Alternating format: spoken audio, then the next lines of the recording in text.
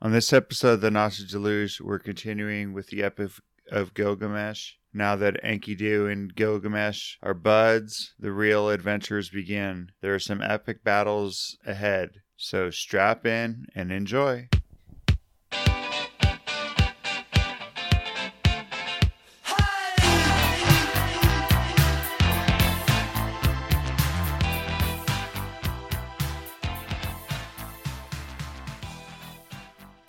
All right, here we are, back again. Let's Enkidu it. Let's Enkidu it up. That's right. That's our new theme. What would Enkidu? That's right. We're going to get a t-shirt out there. That'd be sweet. Selling t-shirts. Enkidu? Yeah. It'd be like one of those, like, you know how computer nerds have like these shirts that no one gets except for them? Yeah. Or some comic book nerds might, or there's, I guess, all types of nerddom has that. I think it's cool that, yeah. We could like get a shirt that said, "What would Enkidu?" and then then just go out into the public. Yeah, and people would be like, "What's that?" But every once in a while, you would see someone go, "What would Enkidu? What would Enkidu?" I'll tell you what he did. What he would do. He would say, He would do the right thing, is what he would do. Enkidu is kind of the conscious of Gilgamesh in a way. Yeah. This is the kind of and so in our last episode we just did the first part of the Epic of Gilgamesh. Yeah. And basically it's basically all Enkidu at that point. Right? Yeah. Gilgamesh is a the punk seduction king. Of civilizing of man, or of this particular wild man. Correct. Yeah. So there's a punk king that rules over as a tyrant in a way. Mm-hmm. That people cry out. Yeah, he's taken all the sons. He's making love to all the daughters, all the virgin daughters. Yeah. You know, before the husbands. Yeah. Anyway, and so on the their people wedding cry day, out and to the gods. The gods have mercy, and they create Enkidu, and Enkidu becomes human. By civilized. Let's call it civilized. By a woman. Yeah. I mean, and that's what we were talking about. It's just the natural state. Man, okay, I mean, I know this is a huge generalization, but left to his own devices would just run wild. It's the civilizing effect of a woman that makes him build civilizations and all that stuff. Yeah, you're right. And this is, I know it's a this theme. This is all like theoretical and stuff, but I know that I often, for myself, I'm married, I have a family. I often think about like life choices I've made, and I think of how little of the choices that I've made I would have made if I was just by myself. Well, think about whenever I wouldn't care as much. Well, you weren't single, you were married, but when we used to play D&D and stuff, yeah. I mean, but I have kids though. Oh, that was the difference. Yeah. So basically it's the Mountain Dew theme. I got the Mountain Dew. And actually this goes to as they go on this journey to the mountains of dew. Get it? They do though, but yeah. that it's, like it's whenever that thing happens to where all of a sudden you're playing with your friends and all that stuff, and all of a sudden and then all of a sudden guys start noticing girls and things change. Oh yeah, definitely the teenage years. Yeah, and all of a sudden your buddies are kind of like doing different things, wearing different clothes and all this stuff. Yeah. Like, hey man, what happened? We just used to hang out. Yeah. And also, but that's just the civilizing effect. So it's a cool theme though that we found. Yeah, or that I thought, and I was like, whoa, this is really like for such an old text. It's a cool, pretty insightful thing. Even though it's some of it is almost like in a ridiculous style. Sure. Like over the top, like, okay. He brings the harlot out and he's like, okay, uncover your breasts and show yourself, and he'll teach him the ways of a woman or whatever. Teach him the woman's art. The woman's art, yeah. Be a pro. So but it's got some very cool themes. Yeah, so if you haven't watched or listened to our last episode, this is actually the second episode we're doing on Epic of Gilgamesh, and it was good. So we're going to start off. This one is we're starting off with the forest journey. Yeah, and again we're doing the N.K. Sanders version. Yep. And so Gilgamesh and Enkidu just became friends.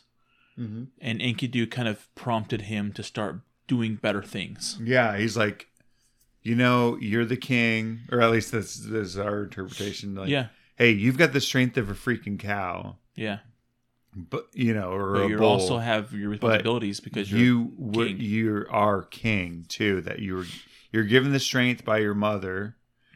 But God made you king, so you need to live up to that responsibility. Anybody can break stuff, but only a good man can be king. So, and this is interesting because there was a whole bunch of text missing. Okay. That because I was looking in. You like 13 lines or whatever, or more than that. 29 lines missing because all of a sudden it just jumps in. So something happens. Where what's his name interpreting a dream. Yeah. Okay. Yeah. Enki. Okay. So, Enlil of the mountain, the father of the gods, had decreed the destiny of Gilgamesh.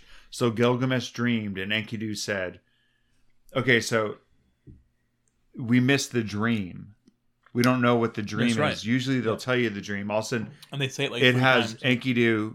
Yeah, there'll probably be like 3 dreams that are pretty much the same thing.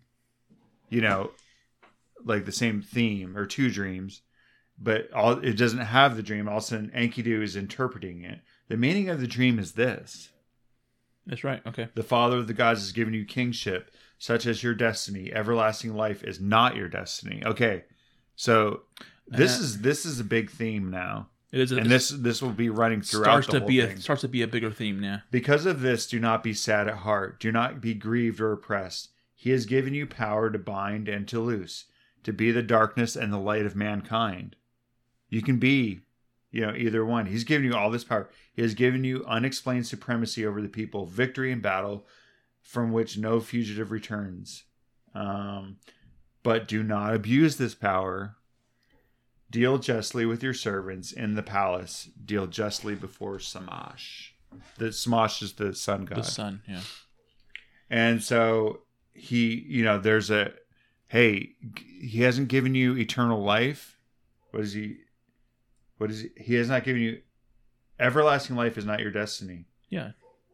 But he has given you all this other stuff, all that, but we don't know what the dreams were. So, okay. So there's just that kind of part where this is the theme that's going to be played throughout the rest of this text, throughout the whole rest of the epic.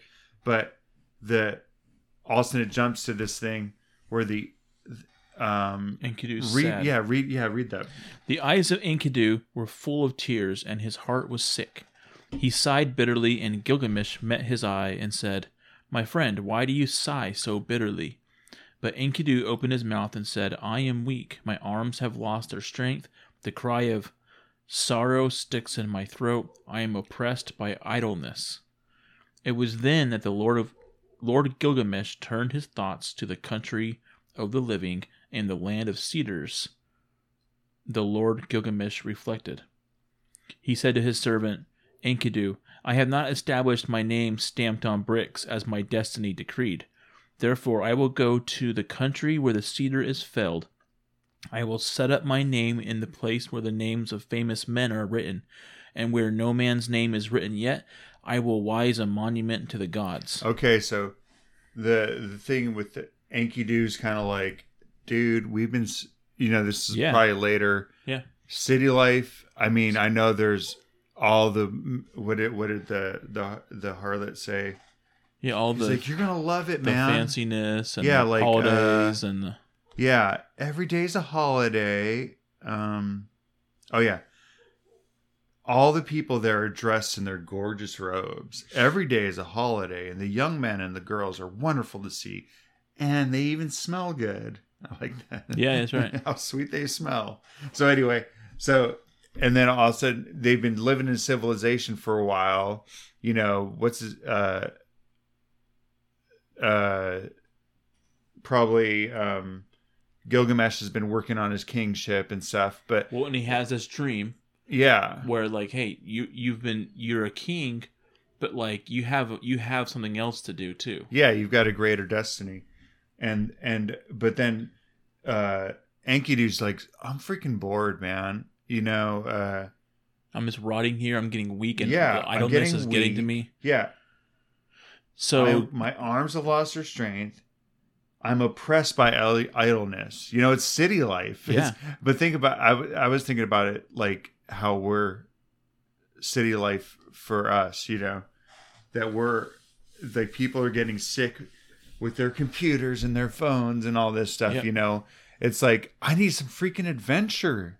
yeah, That's what Enkidu's saying. Hey, this is back when city life was a lot different, but it's still, he was feeling that oppression. He's like, dude, the roads are dirty, there's wide streets and all that stuff, but I need to see, something wild. and so Gilgamesh is like, hey, let's fix that whole destiny thing that I'm lacking. Yeah, he's like, I haven't even had my name stamped on bricks. And maybe, I don't know if my name stamped on bricks, like we were saying, the bricks are fired and they're become permanent records. Yeah. I haven't had my name established in it's written in sand right now. Well, and then Could just blow away. And also, think about the fact that these tablets were on like a kind of clay or a brick. Brick. Right? Mm-hmm. So he's also in a way saying like, I haven't even done things where like they're not telling stories of me yet. Yeah. Oh yeah. Oh, I like that. Yeah. So we got to do something crazy. Like I want guys singing ballads. Yeah. The Ballad of Gilgamesh. Yeah. So he's like, okay, well, let's go to what did he say? In the forest lives Humbaba, whose name is Hugeness, a ferocious giant. And then Enkidu's like,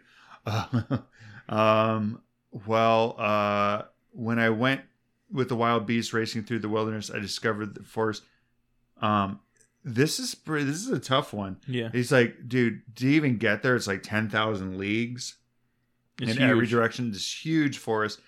And Enlil, the head god, has appointed Humbaba to guard this forest, and he has armed him with 7-fold terrors. Terrible to all flesh is Humbaba. When he roars, it is like the torrent of the storm. His breath is like fire, and his jaws are death itself. Reminds me of describing Smog, the dragon. Yeah. Well, I wonder, they say, his claws are this, and his breath is this, and he guards the cedar so well that when the wild heifer stirs in the forest, though he is 60 leagues distant, he hears her. Yeah, you don't have a chance against that guy. Like, you can't sneak up on this guy. What man would willingly walk into that country and explore its depths? So I like Enkidu because he's kind of like, I'm freaking bored, and then Gilgamesh, and this happens a couple times. Gilgamesh is like, okay, I've got an adventure. Yeah, it's like we're gonna go do the hardest thing possible. We're gonna go conquer, Humbaba, and then he's like, well, I didn't mean that. Well, not that. I'm not that bored. So, Gilgamesh replies to him. I tell you, weakness overpowers whoever goes near it. It is not an equal. Okay. Well, this is important because this actually happens to Enkidu when they get out there. Remember? Okay, well, here, I'll read that. I tell you, weakness overpowers whoever goes near it. It is not an equal struggle when one fights with Humbaba. He is a great warrior, a battering ram. Gilgamesh, the watchman. The watchman of the forest never sleeps. Hey, Gilgamesh, he never sleeps. But I like how they use another thing. He's a freaking battering ram. Yeah, he's a beast. Dude, he's a monster. And Gilgamesh replied, "Where is the man who can clamber to heaven? Only the gods live forever with glorious Shamash. But as for us men, our days are numbered. Our occupations are a breath of wind." Ooh, deep. Yeah, very. Philosopher. "How is this? Already you are afraid? I will go first, although I am your lord. and you may safely call out, 'Forward, there is nothing to fear.'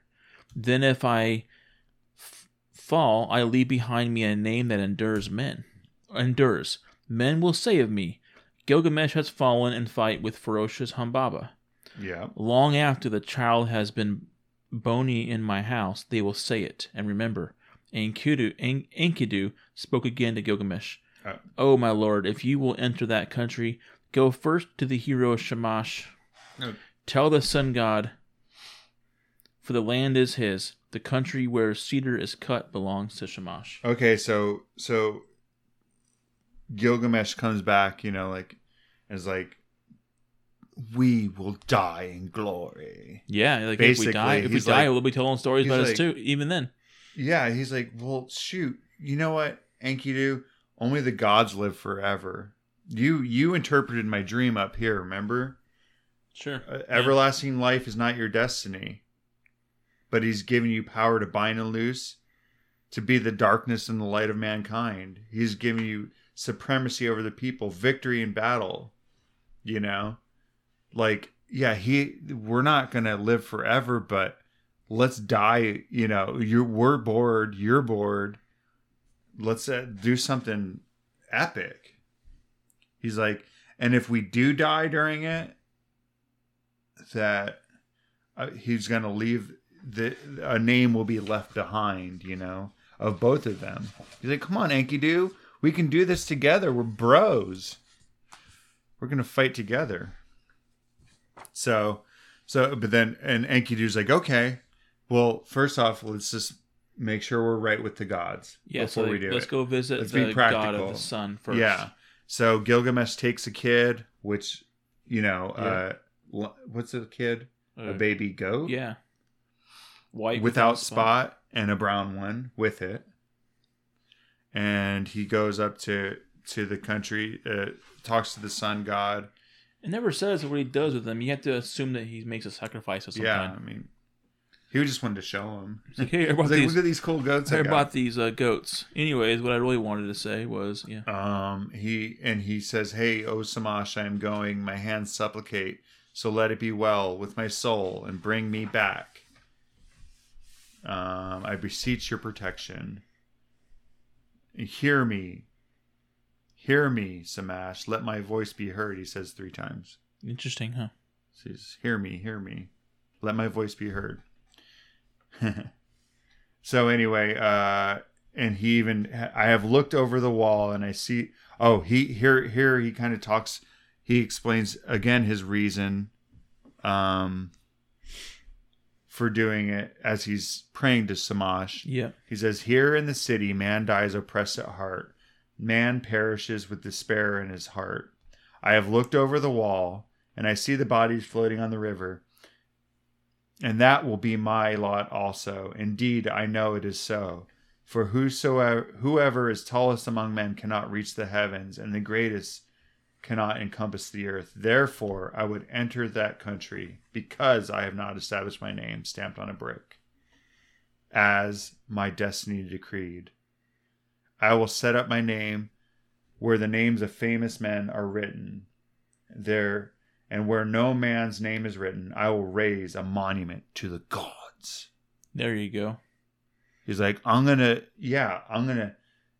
where man's name can't be written, I will raise it up to the gods. He's like, yeah. If this enterprise is not to be accomplished, why did you move me, Shamash, with the restless desire to perform it? He's like, hey, you gave me this restless heart, Yeah. So I like that. I just like the idea. He's just like, you know what? Like, I like here for the tallest among men cannot reach heaven. That reminds me of the Tower of Babel. Yes, they're building that huge tall tower and they couldn't reach heaven. Yeah, it's not the destiny of man to, maybe Gilgamesh had seen the fall of the Tower of Babel. He's like, we already have proven that it can't happen. We had already seen that. Yeah. So anyway. Yeah, that's pretty cool. So Shamash accepts the sacrifice. Yes. And he gives him some special powers too. Oh yeah, there's this great winds he appointed. The north wind. Or you can So he appointed strong allies for Gilgamesh, sons of one mother, and stationed them in the mountain caves. The great winds he appointed. The north wind, or the whirlwind, the stone and the icy wind, the tempest and the scorching wind, like vipers, like dragons, like a scorching fire, like a serpent that freezes the heart, a destroying flood, and the lightning's fork. Such were they, and Gilgamesh rejoiced. So he gets some kind of special powers, I guess. Yeah, that he uses too. A destroying flood and a lightning's fork. Yeah, and so then he goes forth to have weapons forged for his adventures. Yeah.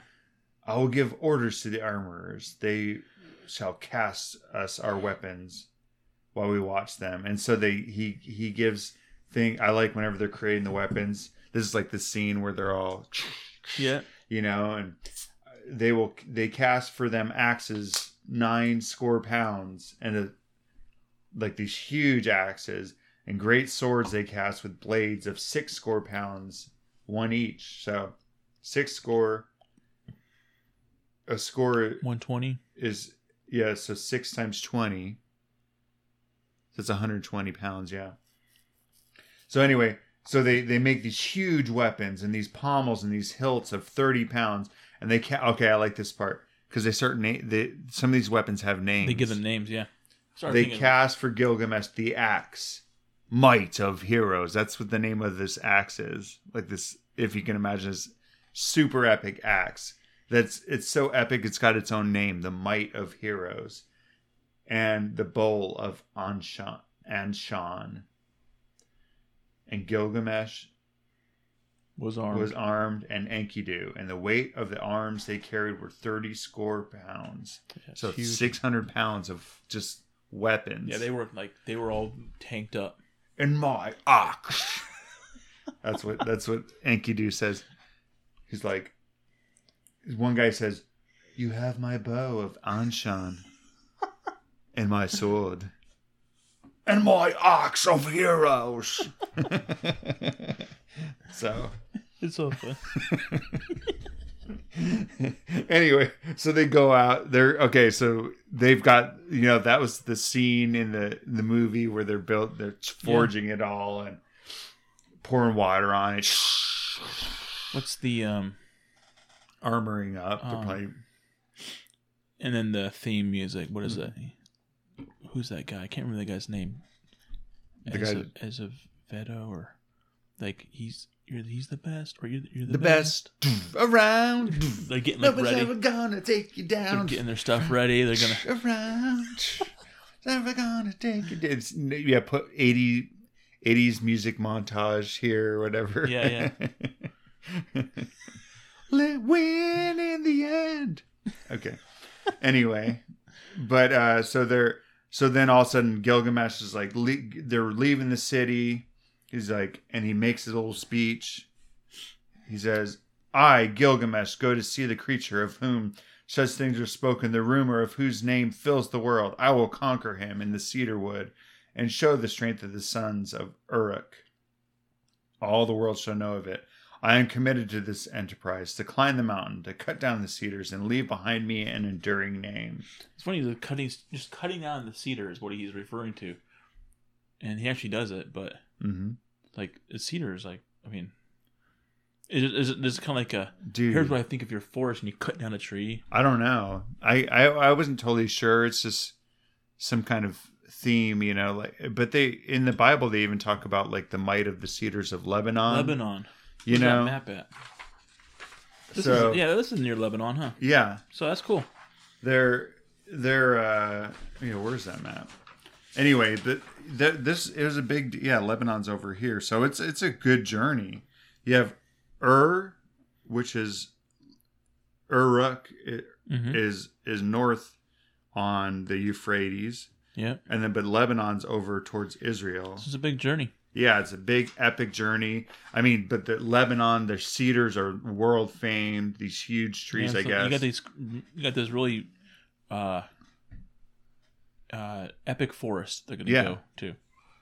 At least back, So he's like, I'm gonna, do this. I'm climbing this mountain, cutting down these trees, and I'm gonna leave. And then the counselors are kind of like, they repeat kind of what what Enkidu says, they're like, dude, you should be cautious. And then after they repeat, like his breath is like fire, just like Enkidu said, of course. Yep.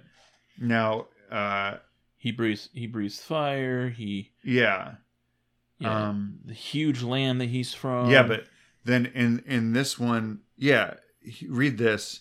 When he heard these words of the counselors, Gilgamesh looked at his friend and laughed. He's like, these guys. How shall I answer them? Shall I say I am afraid of Humbaba? I will sit at home all the rest of my days? ? Then Gilgamesh opened his mouth again and said to Enkidu, my friend, let us go to the great palace. Well, it's not. What? Oh, well, he just says, let's just go talk to my mom, but... Does that already happen? Yeah. I misread that. No, you did good. I'm just saying, I like how he laughs at him. He's like, what do these guys want me to say? Okay, I'm going to stay home and... I got it. And just, I didn't mean to... I got it, yeah. And just like rest for the rest of my day. I'm afraid of Humbaba. He almost like says it mocking. Yeah, okay, I got it. Yeah, it's cool. I will sit at home all the rest of my days. Okay, guys, we just had the freaking thing where we forged all the weapons. Yeah, did you not hear that music music playing for a while? Music? Yeah. Did you not see 300 pounds of weapons on us? And that's what basically he says. Okay, let's go, Enkidu. Yeah, let's go. And then he's like, okay, well, but of course, just to make sure, that's where I just didn't want to keep reading the whole thing because it's not really that. So they go visit his mom. Ninsun, who is a goddess. Yes.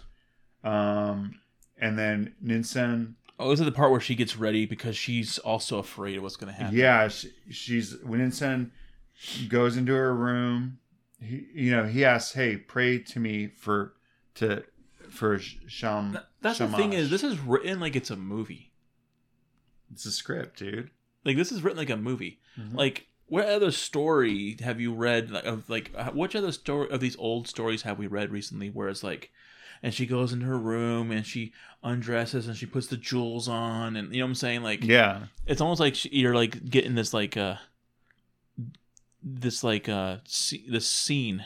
Yeah. That she's preparing. Yeah, setting it up. Well, because there's these themes. Puts on the dress becoming to her body, puts on the jewels to make her breasts beautiful.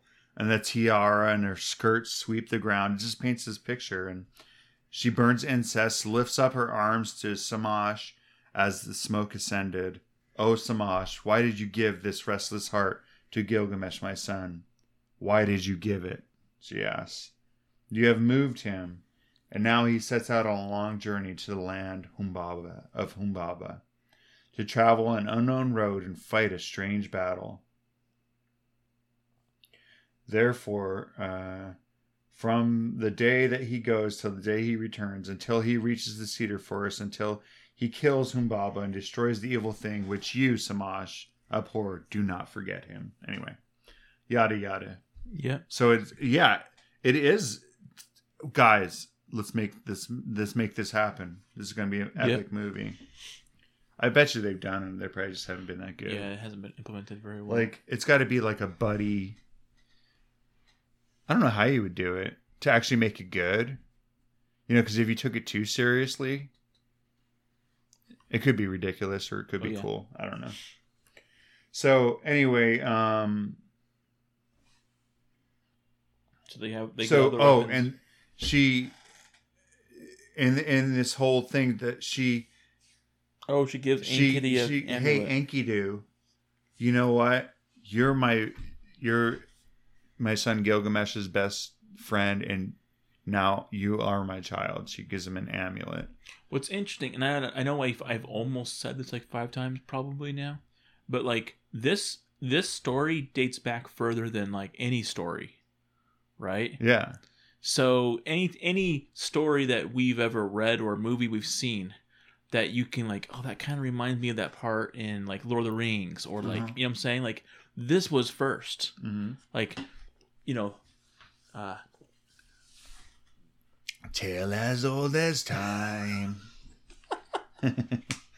That's just a second reference. I think the first one was in the last episode. But it's your second reference to that show, right? No, that was Lion King. Lion King. I'm watching too many Disney cartoons. But I'm saying, if you think about all these tales, is that they're all the same theme. Yeah, totally. I mean, it's always, there's the struggle, there's the this, you know. So, but that's why I really thought this story was so good, because I'm like, you know, it's a theme that just even people can relate to today, except for forging their own weapons and stuff. And my ox.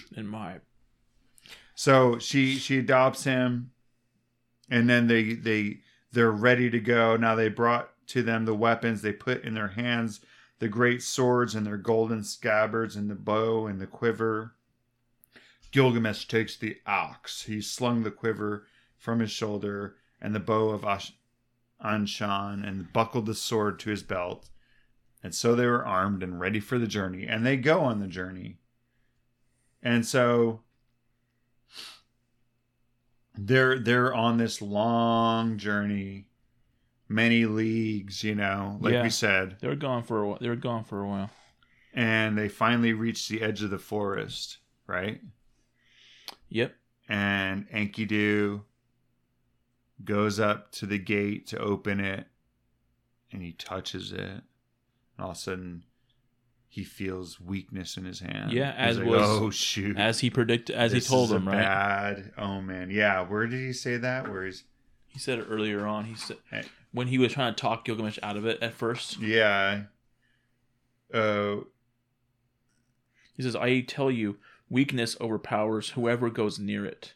Yeah. It is not an equal struggle when one fights Humbaba." So all of a sudden, Enkidu, he kind of his preconceived ideas possibly, or these omens. He's doing mind tricks. You know, the thing is that there's so many omens that eventually discourage people, but Gilgamesh doesn't let these dumb omens stop him. No. You know? So that's what's funny is Enkidu represents kind of the even though Enkidu was in his creation, he was he had to become civilized. He kind of represents the in this combo of Enkidu and Gil, Enki and Gil. He represents the more like logical and like thought out one. Yeah, and like like wasn't just he's not a coward. He's just kind of like, hey, years before he was running with like gazelle the beasts, and yeah. But he was kind of like when he was with the beasts, he was just wild and but he wasn't vicious. Sure, he was helping, you know.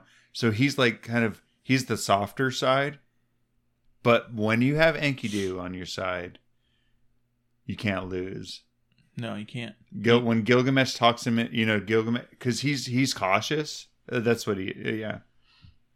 And actually, you learn that when you live with the animals. It's caution. Mm-hmm. You know, as you're going up to drink, you're kind of like very cautious. Did you ever see that old? There was an old TV show. It had it was Hercules. Oh yeah, with that Kevin Sorbo. Yeah, he was later in some Christian movies. Yeah, I think like he that is. God's Not Dead movie. I haven't seen. I know that he has been later, but I don't know what they are. But he still plays in them. Yeah, but I mean, he's do Hercules, and then he had like this friend that was with him, Aeolus. It was like a smaller, like skinnier guy, light colored hair. And he was kind of like more of like the more thought out and like smarter one too. That's what I'm saying. Is that they're not both these? They're both. Like the way this story is written is, you don't have the same guy, you know. You have different aspects of them. Sure, it's cool. It's just like and this story is how old? Like written how long ago? Yeah, thousands of years old. It's that the trope, you know, like, or not the trope, but where it's just anyway. You see it in all kinds of things, like these. Like the strong, the kind of hesitant person, you know, but the other guy talks him into it. It's almost like you can't have it. It's almost like, what story have you ever heard that they don't do that? Well, yeah, but it makes the story better. That's what I'm saying. Is like if they were just to run in and beat everything up, and there wasn't any kind of, what kind of story is that? Boring. Yeah. That's what got Enkidu all bored. Yeah, he was just sitting around town. Every day's a holiday. Yeah, that would get boring, man. So anyway, so he says, "Don't go down into the forest. When I opened the gate, my hand lost its strength." And then Gilgamesh says, "Yeah, I like that. I'm looking for where you're at." But okay. Dear friend, do not speak like a coward. Have we got the better of so many dangers and traveled so far to turn back at last? You who are tired, who are tried in wars and battles, which makes you wonder how many parts of the story we don't have here. Hold close. I don't know. That's supposed to be a C and an L, isn't it? Yeah. Anyway. Hold close to me now, and you will feel no fear of death. Keep beside me, and your weakness will pass. The trembling will leave your hand. Yeah. Would my friend rather stay behind? So his weakness of hand is now being referred to as trembling in his hand. He's getting afraid of what he's getting nervous. Right? Yeah. No, we will go down together into the heart of the forest. Let your courage be roused by the battle to come. Forget death and follow me. Yes. A man resolute in action, but one who is not foolhardy. When two go together, each will protect himself and shield his companion.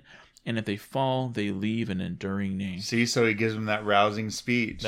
Going back to they will tell tales of us. That's right. I mean, forget death and follow me. And he's like, I'm a man resolute in action, but not foolhardy. You know? Mm-hmm. I'm not an idiot.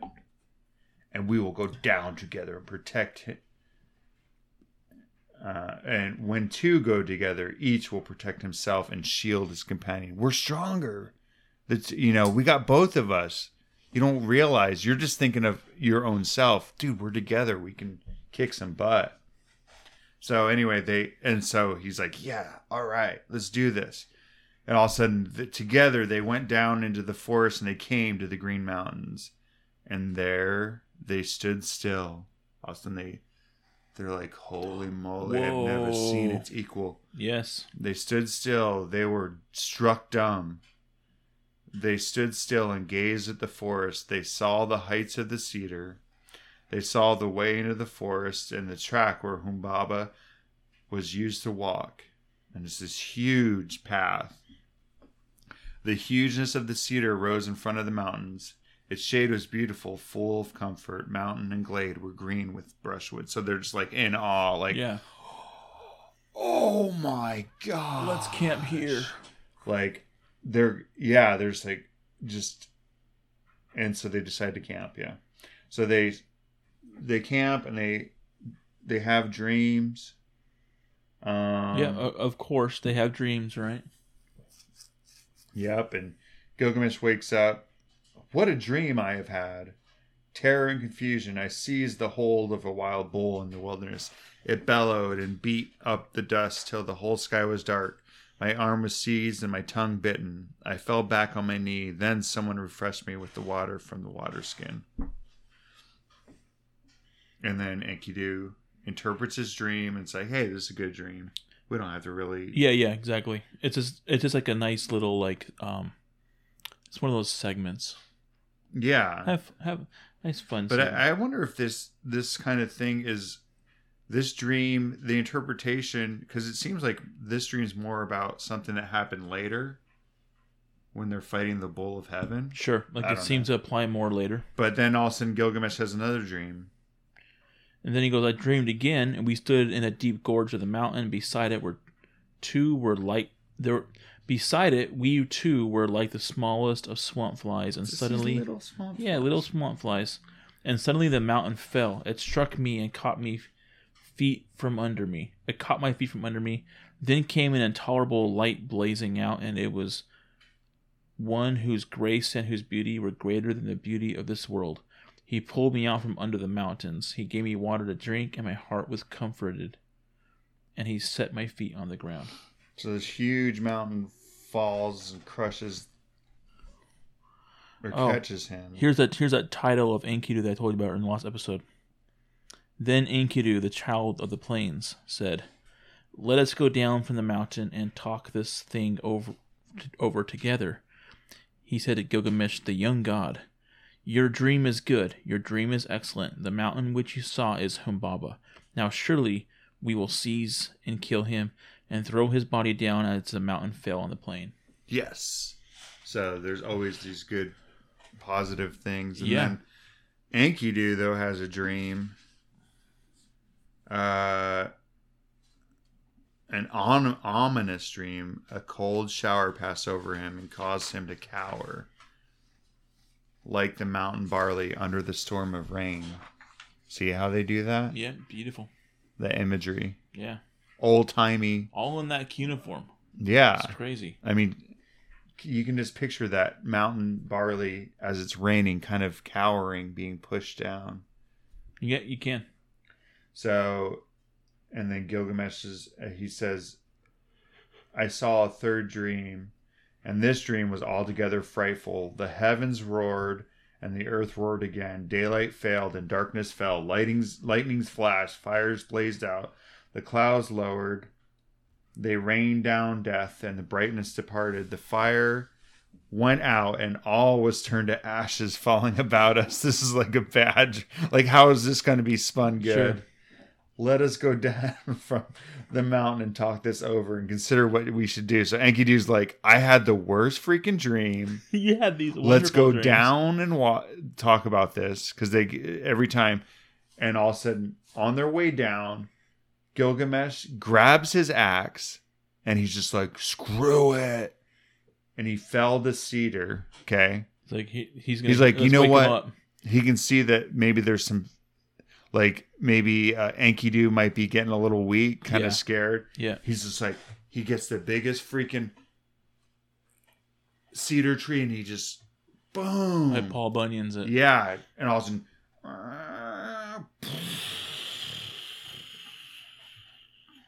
and all of a sudden, Humbaba's all like, Yeah.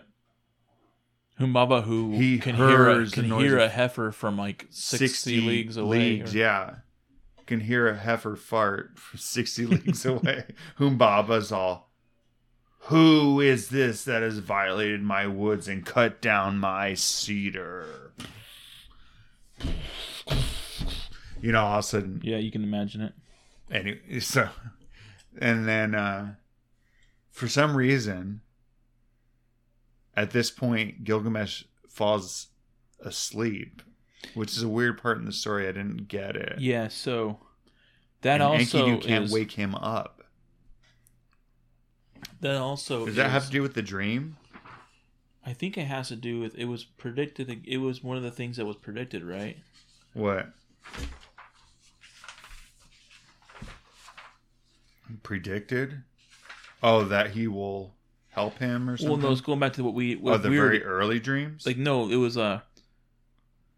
Enkidu told him earlier, like, weakness overpowers whoever goes near it. Oh. Like, maybe Also, maybe by falling the cedar, it somehow made him weak for a while. yeah. some Anyway, kind so of- Enkidu, okay, so all of a sudden, for some reason, after he falls after Gilgamesh is like, destroys the tree, or touches the tree, maybe Yeah. that's one of the powers. It makes him weak, and Gilgamesh falls down, almost as if dead, yeah, or asleep, and then Enkidu's like shaking him, "Come on, man! yeah. There's not time to go to sleep. Fee, fi, fo, fum." You know, like this giant's coming. He's like, where is it?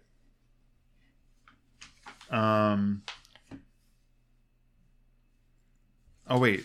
Oh. Nope. Where are we, Brandon? Page 10. Okay, so he's like coming out. Who's violated my cedars? Third paragraph down. And then Gilgamesh. Wait. Oh, no, second So paragraph. Enkidu's like touching him. He's like shaking him, and he's like, "Gilgamesh, dude, get up! The world grows dark. The shadows have spread over it now." Shamash has departed Austin. The sun's going down. It's like, oh my gosh, he's like, come on, wake up, wake up, wake up. And at length, Gilgamesh wakes up in the third paragraph. And all of a sudden, Gilgamesh like gets up and he puts on the breastplate. And his breastplate is called the Voice of Heroes. His armor, the Voice of Heroes. And it weighs 30 shekels. This heavy old breastplate. But he carries it. He puts it on. He's like, okay, I'm ready. And he's carrying it like it's like nothing. Like he's wearing cloth. Sure. Like he's wearing silk. Yeah, beautiful silk. And then he straddles the earth like a bull and snuffs the ground, and his teeth were clenched. He's like ready. He's like, Rrr! Okay. Yeah, he's all ready to go. And he even says, I like what he says. By the life of my mother Ninsun, who gave me birth, and by the life of my father divine Lugalbanda, let me live to be the wonder of my mother, as when she nursed me on her lap. Of course, right there, he's saying all that. A second time he said to him, by the life of Ninsun, my mother, who gave me birth. Jesus, he said again. But he says okay, this time he says something else. He goes, and the life of my father, the divine Lugalbanda, until we have fought thus, man, if man he is, this God, if God he is, the way that I took of the country of the living will not turn back to the city. He's like, I am here to fight. If man he is, so be it. If he's a god, I don't care. I'm here to fight. Yeah. And then Enkidu says, I like Enkidu. Pleaded. You don't know this monster, man. You don't even know why you should be afraid. I know him. I'm terrified. His teeth are dragon's fangs. His countenance is like a lion. His charge is the rushing of a flood. And his look, with his look, he crushes alike the trees of the forest and the reeds of the swamps. You may go on if you choose into this, but I will go back to the city. And he goes on. He's like, and I'll tell your mom about how you fought valiantly and stuff. And of course, Gilgamesh is like, come on, man, we're together. Where is he? So Gilgamesh says, today, give me your aid. Yeah. Oh, go you. Today, give me your aid, and you shall have mine. What then can go amiss with us two? All living creatures born of the flesh shall sit at last in the boat of the west, and when it sinks, when the boat of Magalim sinks, they are born of the flesh. They're gone. Wait, no, They are gone. Thank you. And when the boat of Magalim sinks, they are gone. But we shall go forward and fix our eyes on this monster. If your heart is fearful, throw away fear. If there is terror in it, throw away terror. Yes. Take your axe in your hand and attack. He who leaves the fight unfinished is not at peace. That's right. So he gives him another pep talk. He's like, dude, we got this. That's a cool. And then all of a sudden, that's a good quote right there. Humbaba comes out from his house of strong cedar, and Enkidu calls out, and Enkidu's like, yes. He's like, Gilgamesh, remember now your boast in Uruk. Forward, attack, son of Uruk. There is nothing to fear. So Enkidu's now pumping up Gilgamesh. Yeah, they're working together. And all of a sudden, what's his name uses one of his splendors. He uses the first of his 7 splendors. And they're like, let's go quick before he can use all 7 of them. Because, Yep. And whatever his splendors are, we don't know. Yep. Maybe the first one was him getting knocked out. I don't know. He put on the first of his... Okay, that's what he did. Like a raging wild bull, he snuffed the ground. The watchman of the woods turned full of threatenings. He cried out, Humbaba came from his strong house of cedar. Yes. He nodded his head and shook it, menacing Gilgamesh, and on him he fastened his eye, the eye of death. Then Gilgamesh called to Shamash, and his tears were flowing. Like, oh, he's like crying.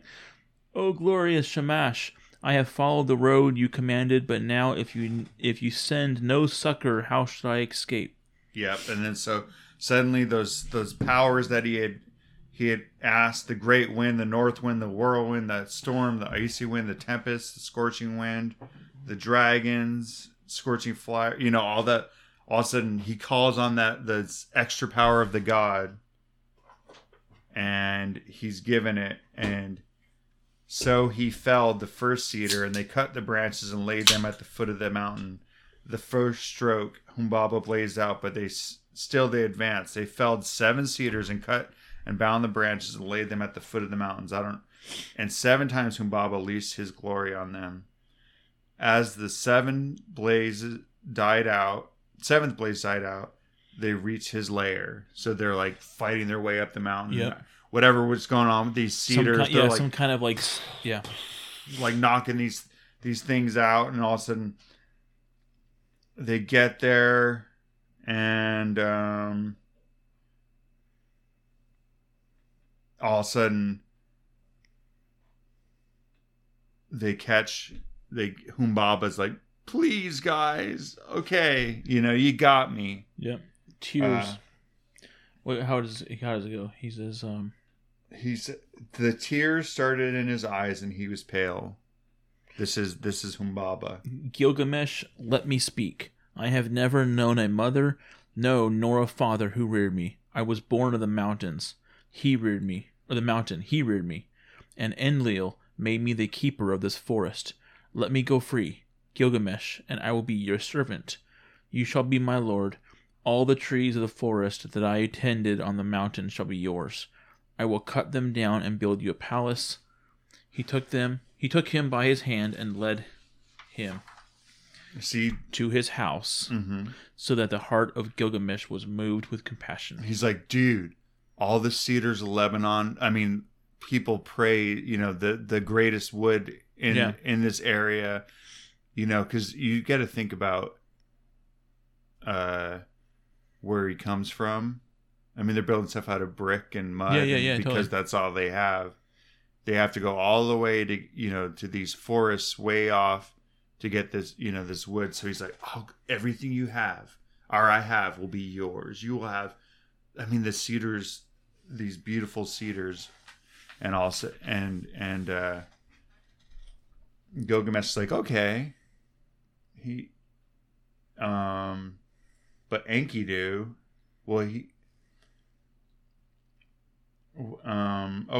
he says about him, Enkidu, or I don't, this part's kind of hard to, anyway, Enkidu just talks him out of it. Enkidu's like, dude, we're here to destroy this guy. You don't listen to him. Yeah.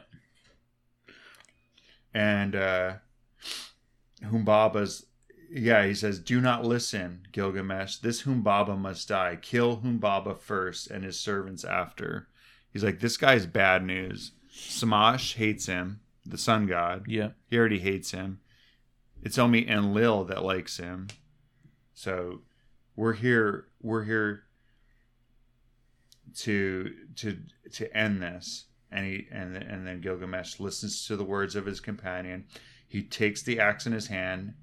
He drew the sword from his belt, and he struck Humbaba with a thrust of the sword to the neck. And Enkidu, his comrade, struck the second blow. Yep. And the third blow, Humbaba fell. Yeah, I love the where's the art for that? That was one of the Oh, is it? This right here. Oh yeah. Yeah, they both have his arms, like they're pulling his arms in opposite directions. Yeah. They didn't do a good job at making them all like muscly or anything. Yeah, or their cool weapons and stuff. But yeah. Well, they only had so much room. Yeah, they had to fit it all on that tablet. So anyway, so they defeat him, and there you go. O Gilgamesh, king and conqueror of the dreadful blaze, wild bull who plunders the mountain, who crosses the sea, glory to him, and from the brave, the greater glory is Enki's. That's how it ends. Yay! So, Enlil's a little upset though, but yeah, he had to take those splendors and pass them along. So yeah, there's the first epic story. Do you want to go on to the second one? Yeah. How we doing? I'm sure we're good. 54. Okay. So this okay. This one's gonna be. Oh, this We one's not can't too read long. the title of this one though. Spoilers. Well, but okay. No, we can. Well, so no. So all of a sudden, after they have this epic battle, they come back.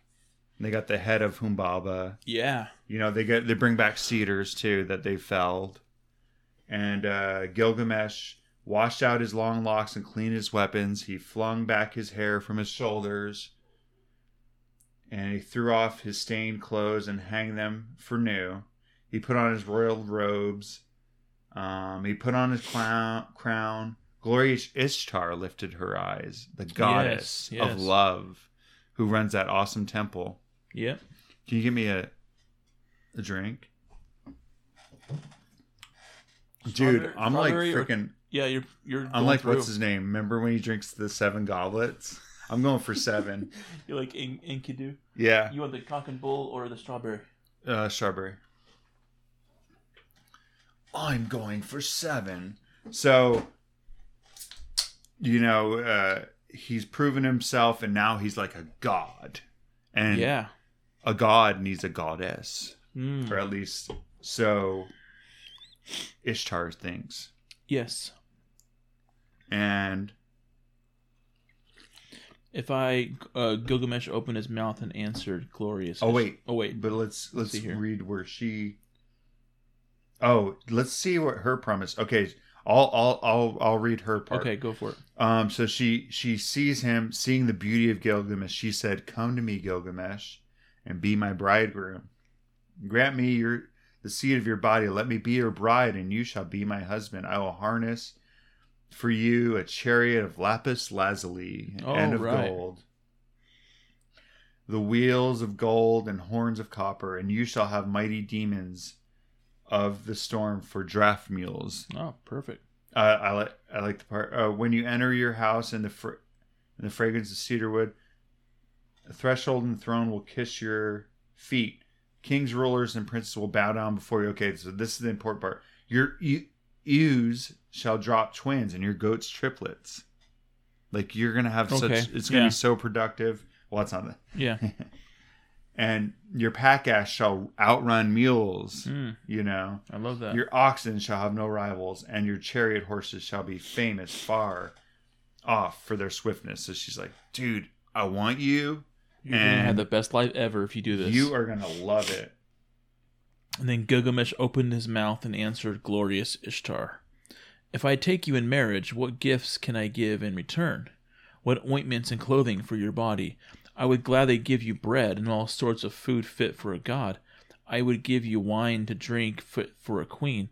I would pour out barley to stuff your granary. But as for making you my wife, that I will. The important part. That I will not. But he's like, dude, I'll give you I will worship, you know, and do all this stuff.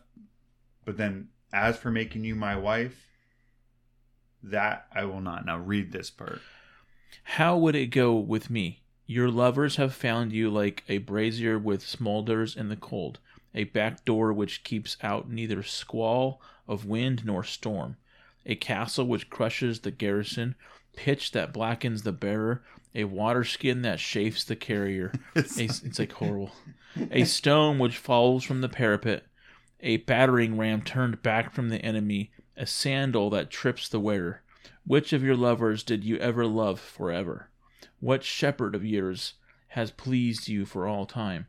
Listen to me while I tell the tale of your lovers. Okay, so we don't need to go through all the tale of the lovers. Yeah, because it's kind of like... But he just totally like... There's no freaking way I'm going to marry you. Because it always ends up... Your lovers, boy, you know, it always ends up bad. Yeah. You know, which of your lovers did you ever love forever? What shepherd of yours has pleased you for all time? You get tired of people. Yeah. And you're a goddess. I'm immortal. I'm amortal. But I like how he's you're like a back door which keeps out neither squall of wind nor storm. Yeah, it's harsh, man. A castle which crushes the garrisons. What's a garrison? Like the walls, right? The garrison, isn't that where the soldier's house? Yeah. Himself. Pitch which blackens the bears. A water skin that chafes the carrier. Yeah. It's like it's for a good thing, but this was in that. This I keep on like the fourth time I've said it, and this was all on those in cuneiform on those tablets. Yeah. He just like totally like and he starts it off nice. Hey, I'll do everything to worship, but there's no freaking way I'm gonna marry you because I know how you are.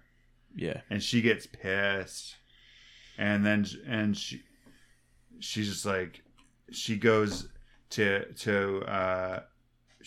rages to her father Anu and Antum. She says, my father Gilgamesh has heaped insults on me. He has told over all my abominable behavior, my foul and hideous acts. She's like, Dad.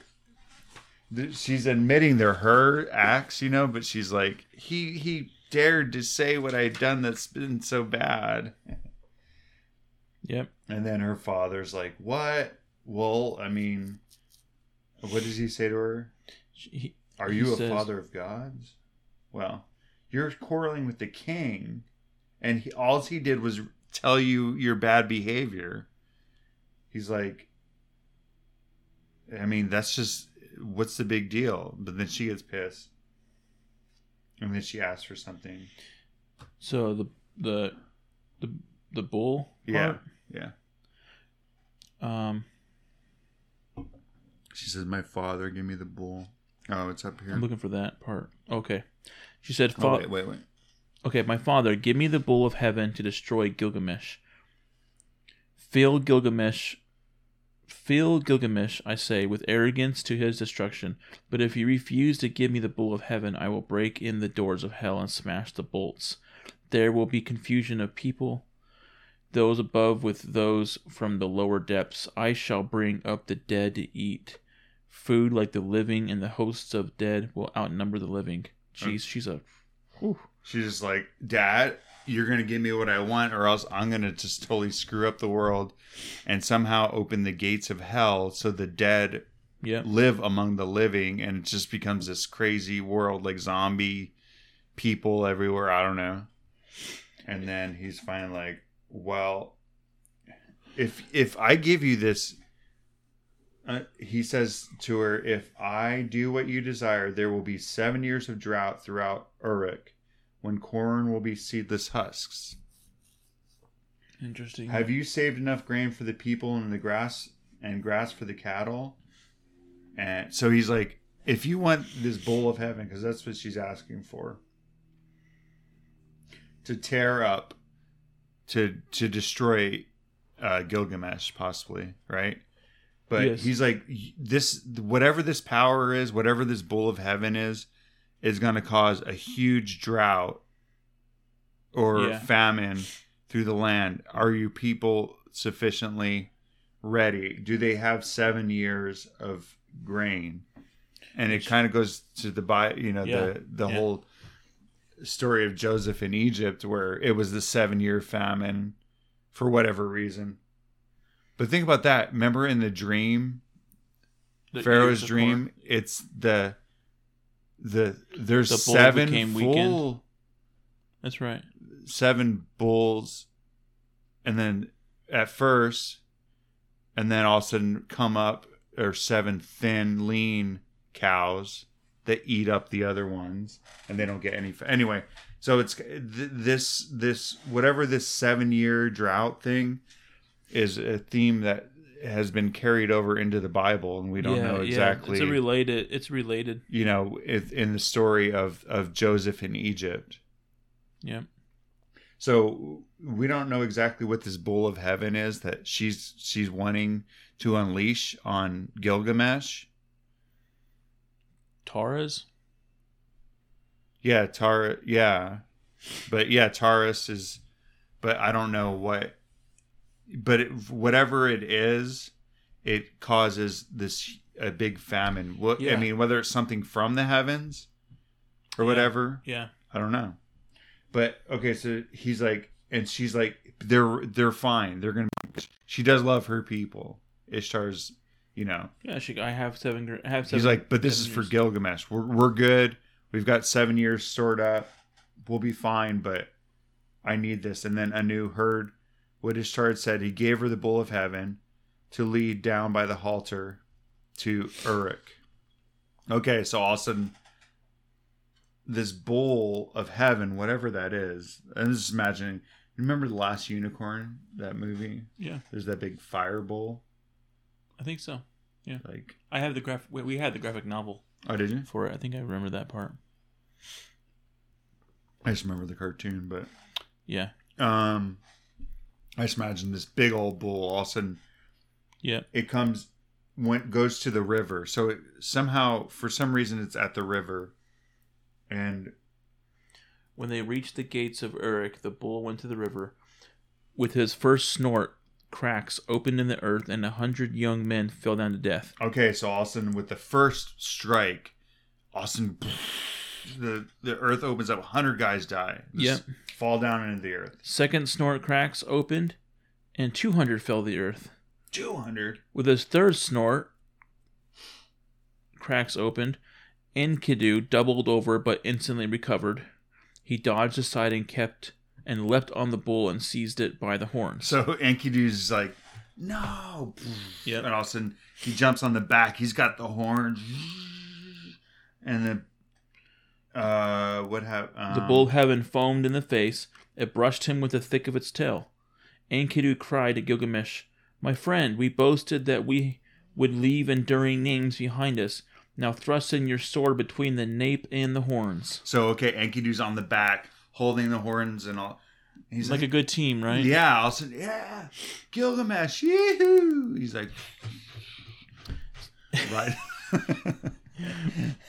And so suddenly Enkidu's the one that jumps in right away. Yeah. So a good team. Yeah. So Gilgamesh followed the bull. He seized the thick of its tail. Oh, that was in that picture. Anyway. And he thrust the sword. It was, actually. Mm-hmm. We looked at that. And yeah, he's grabbing his, it was like his face is right there. So Gilgamesh followed the bull. He seized the bull by the thick of its tail, and he thrust his sword between the nape and the horns and slew the bull. When they had killed the bull of heaven, they cut out its heart and gave it to Shamash. So they make an offering to the sun god. And the brothers rested. Yay! So that was their... So whatever this bull of heaven was, they beat it. Yeah, it wasn't that... But, okay, this is the thing. All of a sudden, Ishtar rose up and mounted the Great Wall in Uruk, and she's like... And she's cursing. She's like, "Woe to Gilgamesh, for he has scorned me in killing the bull of heaven." And then Enkidu, heard these words, and he tears out the bull's right thigh and tosses it in her face. Oh, gosh. And he says, "If I could lay my hands on you, it is this I should do, and lash the entrails to your side." Okay, one of the things about the thigh is associated in the old text to the genitals. Okay. So he rips off the freaking genitals of the bull. Oh, nice. And he throws them. She's up on this wall. All of a sudden, he's like, throws them, and all of a sudden, slap right across the face. It hits her. And he's like, "If I was right by you, I'd do the same. Like, I'd slap you in the face with mine, Yeah. That's what he says. If I could lay my hands on you, it is this I should do to you. That's what. And I'd lash the entrails of this bull to your side. On the What Would Enkidu shirt? He's got Rocky Mountain oysters he's tossing. What would Enkidu? So he's like, so she's cursing Gilgamesh, and Enkidu's like, "No, I don't." And all of a sudden, he rips out the thigh, the genitals, and just throws them up and slap. But look. Well, they have to be huge too, so. Yeah. Enkidu heard this and tossed it in her face. So all of a sudden, this goddess is up there all pissed, and all of a sudden, boom, slap. She got slapped by the bull. Yeah. And she calls her people. And basically she just all setting up this lamentation. All the women in the city, basically. Yeah. The dancing girls, the singing girls, the prostitutes, the courtesans. But, and yeah, so they're setting up a lamentation for the bull of heaven. But then kind of things go back to normal, after they'd, and all of a sudden they take the horns, and they're these huge, they're plated with lapis lazuli, two fingers thick. It's pretty cool. And they were 30 pounds each, these huge horns. And what did they do? They placed the horns in the palace. Yeah, they gave on the wall. Lago Banda. They gave it as a gift. Yeah. Then they washed their hands in the Euphrates, and they embraced each other and went away. Yay! And then the singing girls. Gilgamesh called the singing girls, "Who is the most glorious of the heroes? Who is the most eminent among men?" And then they're all like, "Gilgamesh is the most glorious of heroes. Gilgamesh is the most eminent among men." They shout back, And now there was feasting and celebrations and joy in the palace, till the heroes lay down, saying, "Now we will rest for the night." Okay, so this is when things... Yes. Gotta be careful.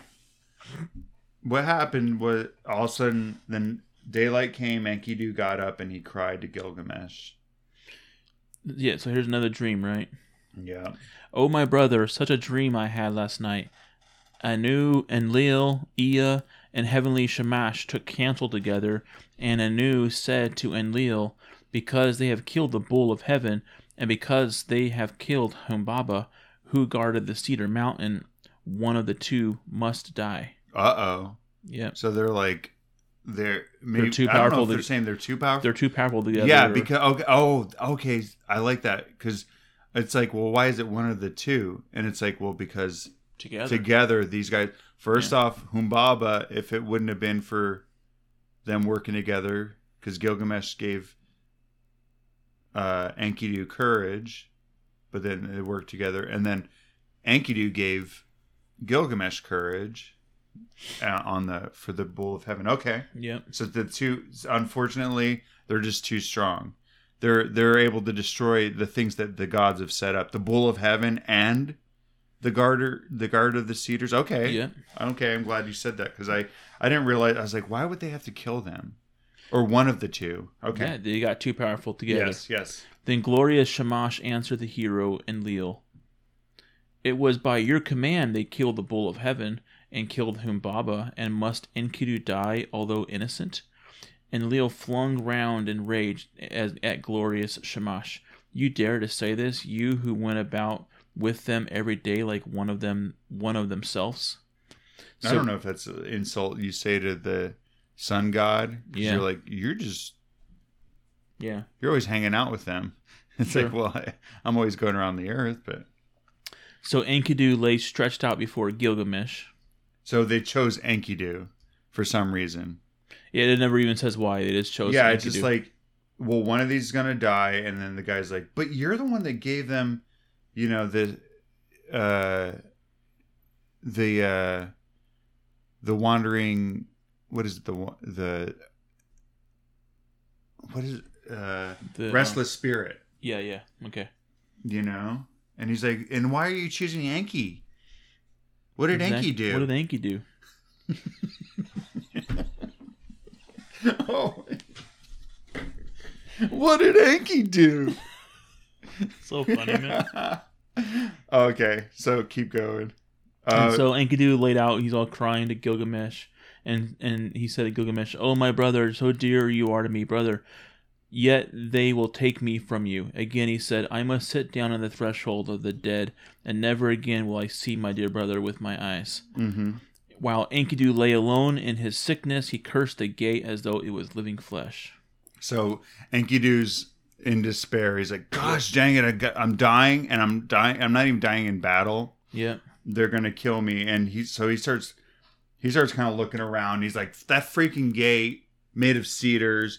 I wish I had never seen it. I wish we had never gone to the mountains and I hate the cedars. And then all of a sudden, he goes to sleep, and then he wakes up again, and he's like, you know what I really hate too? The freaking trapper. I wish I had never seen that trapper. Oh gosh, yeah, he goes back to the beginning. That trapper of nothing, because of whom I was to catch less than my comrade. Let him, and also his curses, let him catch least, make his game scarce, make him feeble, taking the smaller of every share, let his quarry escape from his nets. I wish I would have never met that dumb trapper, or that trapper would have never seen me. Yep. So he curses him, and then all of a sudden he's like, okay, forget the trapper. I mean, the trapper is one thing, but that harlot, the lady that civilized me, you can read what he says to her. He was roused to curse her also. As for you, woman, with a great curse I curse you. I will promise you a destiny to all eternity. My curse shall come on you soon and sudden. Okay, so this is pretty explicit what he says, but just know that it's pretty bad curse. Yeah. You shall be without a roof for your commerce, for you shall not keep house with other girls in the tavern, but do business in places fouled by the vomit of the drunkard. Your hire will be a potter's earth, your thievings will be flung into the hovel. You will sit at the crossroads in the dust of the potter's quarter. You will make your bed on the dunghill at night, and by day you stand in the wall's shadow. Brambles and thorns will tear your feet, the drunk and the dry will strike your cheek, and your mouth will ache. Let you be stripped of your purple dyes, for I too once in the wilderness with my wife, with all the treasures I wished. For I too once, I don't know what that. Yeah. Anyway, so he's like, I curse you. You're going to be drunk, and non-drunk guys are going to smack you. You're going to, not be able to you're going to be sleeping on a poop hill. Yep. A dung hill. Just the worst. Like, you're going to have to do all your business in these places that are just smell like vomit because of all the drunks that are in there. It's just, anyway, and all of a sudden Samash hears Enkidu, so he's just in total despair. He's like, I wish I would have never been saying born. I wish I, pretty harsh things. And all of a sudden Samash, the sun god's like, hey, Enkidu, why are you cursing the woman, the mistress who taught you to eat bread fit for the gods and drink wine of kings? She who put upon you a magnificent garden, did she not give you glorious Gilgamesh for your companion? And has not Gilgamesh, your brother, made you rest in the royal bed and recline on the couch at his left hand? Has he made the princes of the earth kiss your feet? And now all the people of Uruk lament and wail over you. When you are dead, he will let his hair grow long for your sake. He will wear the lion's pelt and wander through the desert. He's like, Enki, you don't know what you do, Enk. You don't know what you do, Enk. He's like, you're not looking at this in the right light. I understand you're going to die and you're kind of upset, but she was the best thing that ever happened to you. She brought Gilgamesh into your life. Yeah. I mean, she civilized you. Yep. And all of a sudden, Enkidu's like, read the... When he heard Shamash, his angry heart grew quiet. I like this part. He called back the curse and said, woman, I promise you another destiny. This is his girlfriend. Yeah. I think he ended up marrying her. I think so. Yeah. Would they give her a name later, right? Yep. The mouth which cursed you shall bless you. Kings, princes, and nobles shall adore you. On your account, a man, though 12 miles off, will clap his hand to his thigh, and his hair will twitch. Whatever that means. Yeah, I don't know. For you, he will undo his belt and open his treasure, and you shall have your desire. Lapis lazuli, gold, and carnelian from the heap in the treasury. Yes. A ring for your hand, and a robe shall be yours. The priest will lead you into the presence of the gods. On your account, a wife, a mother of 7, was forsaken. Whatever that means, but he basically changed. He's like, "You're right. Yeah, okay, that was way too far." And he's like, "I owe her a lot." He realized maybe he gets really a little nice. grateful. It's really nice. So like, actually, it's been a pretty wonderful life. And so he kind of had that bitterness, and but now he's kind of lightened up a little bit. Then he kind of falls into a little bitterness. Yeah. And he's talking to Gilgamesh, and he's like, "It was I who cut down the cedar, I who leveled the forest, I who slew Humbaba, and now see what has become of me. Look at me, I'm dying, Gil. I'm dying." The heavens roared, the earth rumbled back in answer. Between them I stood before an awful being. Oh, he had this dream. Yeah. So he has this vision, and the somber-faced man-bird comes, and his was the face, a vampire face. His foot was a lion's foot. His hand an eagle's talon. And so this thing causes him to grow wings. Yep. And they fly somewhere, and they go to in this vision, there is a house whose people sit in darkness. Dust is their food and clay their meat. They are clothed like birds. I entered the house of dust. I saw the kings of the earth, their crowns put away forever, rulers and princes, all those who wore kingly crowns and ruled the world in their days of old. So he sees, after this place, that all the kings and everything in the afterlife, it doesn't matter. What matters is this life. Yeah, I guess. Yeah, so I got that too. And it's not quite as bad as, like, he's kind of beating that theme, is that whatever happens in the afterlife, what matters is what you do here in this life. So Gilgamesh listened, and his tears flowed, and he opened his mouth and spoke to Enkidu. Who is there in strong-walled Uruk who has the wisdom like this? Strange things have been spoken. The dream was marvelous, but the terror was great. We must treasure the dream, whatever the terror, for the dream has shown that misery comes at last to the healthy man. The end of life is sorrow. It's kind of sad. It's not that as bad as you think, but it's and then here with the read that, my friend. Yeah. And this is And then he called to Gilgamesh, "My friend, the great goddess cursed me, and I must die in shame. I shall not die like a man fallen in battle. I feared to fall, but happy is the man who falls in the battle, for I must die in shame." And Gilgamesh wept over Enkidu. With the first light of dawn he raised his voice and said to the counselors of Uruk. Okay, so we can read the first couple. "Hear me, great ones of Uruk, I weep for Enkidu, my friend. Bitterly moaning like a woman mourning, I weep for my brother. O Enkidu, my brother, you were the axe at my side, my hand's strength, the sword in my belt, the shield before me. A glorious robe, my fairest ornament, an evil fate has robbed me. The wild ass and the gazelle that were father and mother, all long-tailed creatures that nourished you, weep for you." Okay, I don't know if you want to read the whole, but yeah, he basically kind of gives a eulogy, or they're all mourning for you. You've made your name. We all loved you. Yeah, and it's sad, but it's sweet. The harlot who anointed you with a fragrant ointment laments for you now. The woman in the palace who brought you a wife, a chosen ring of good advice, lament for you now. So the bull of heaven was killed. They weep for you. And then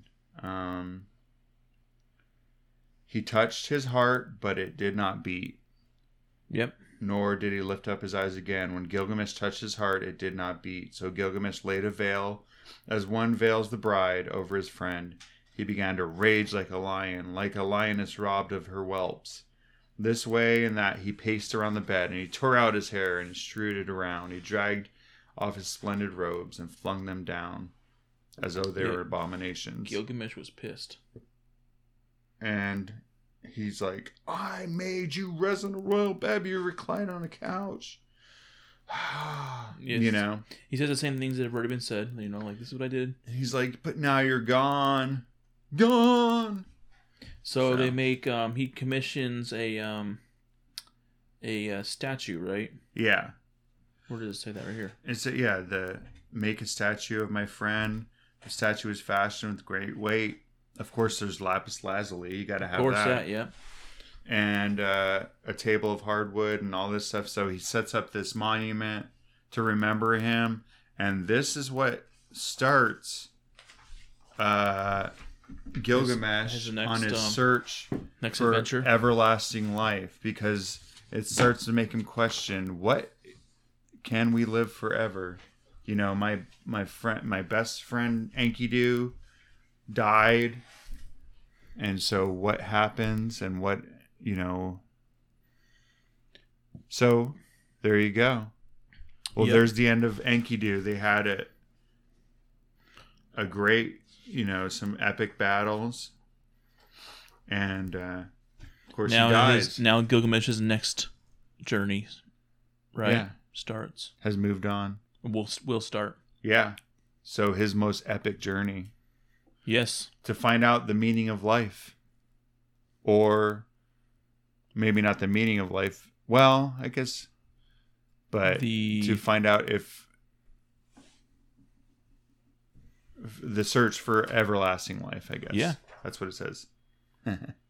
That's Spoiler.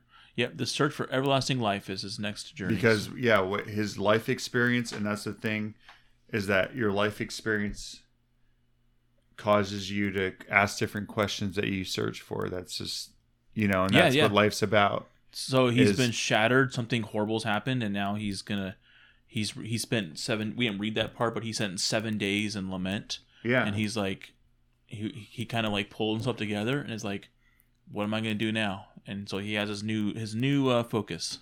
Mm-hmm. So to maybe look for something deeper than just the glory. And just like running around and killing things and like kind of grow up to the next level now. Yep.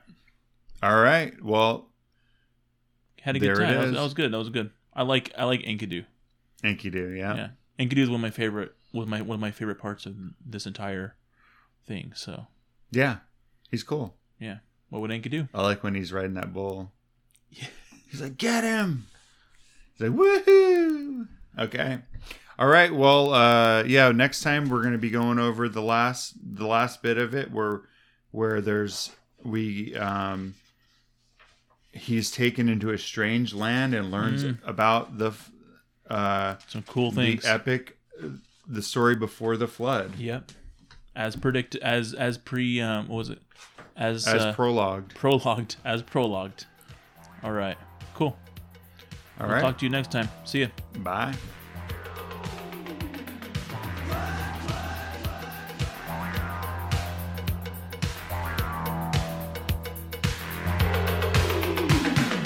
What?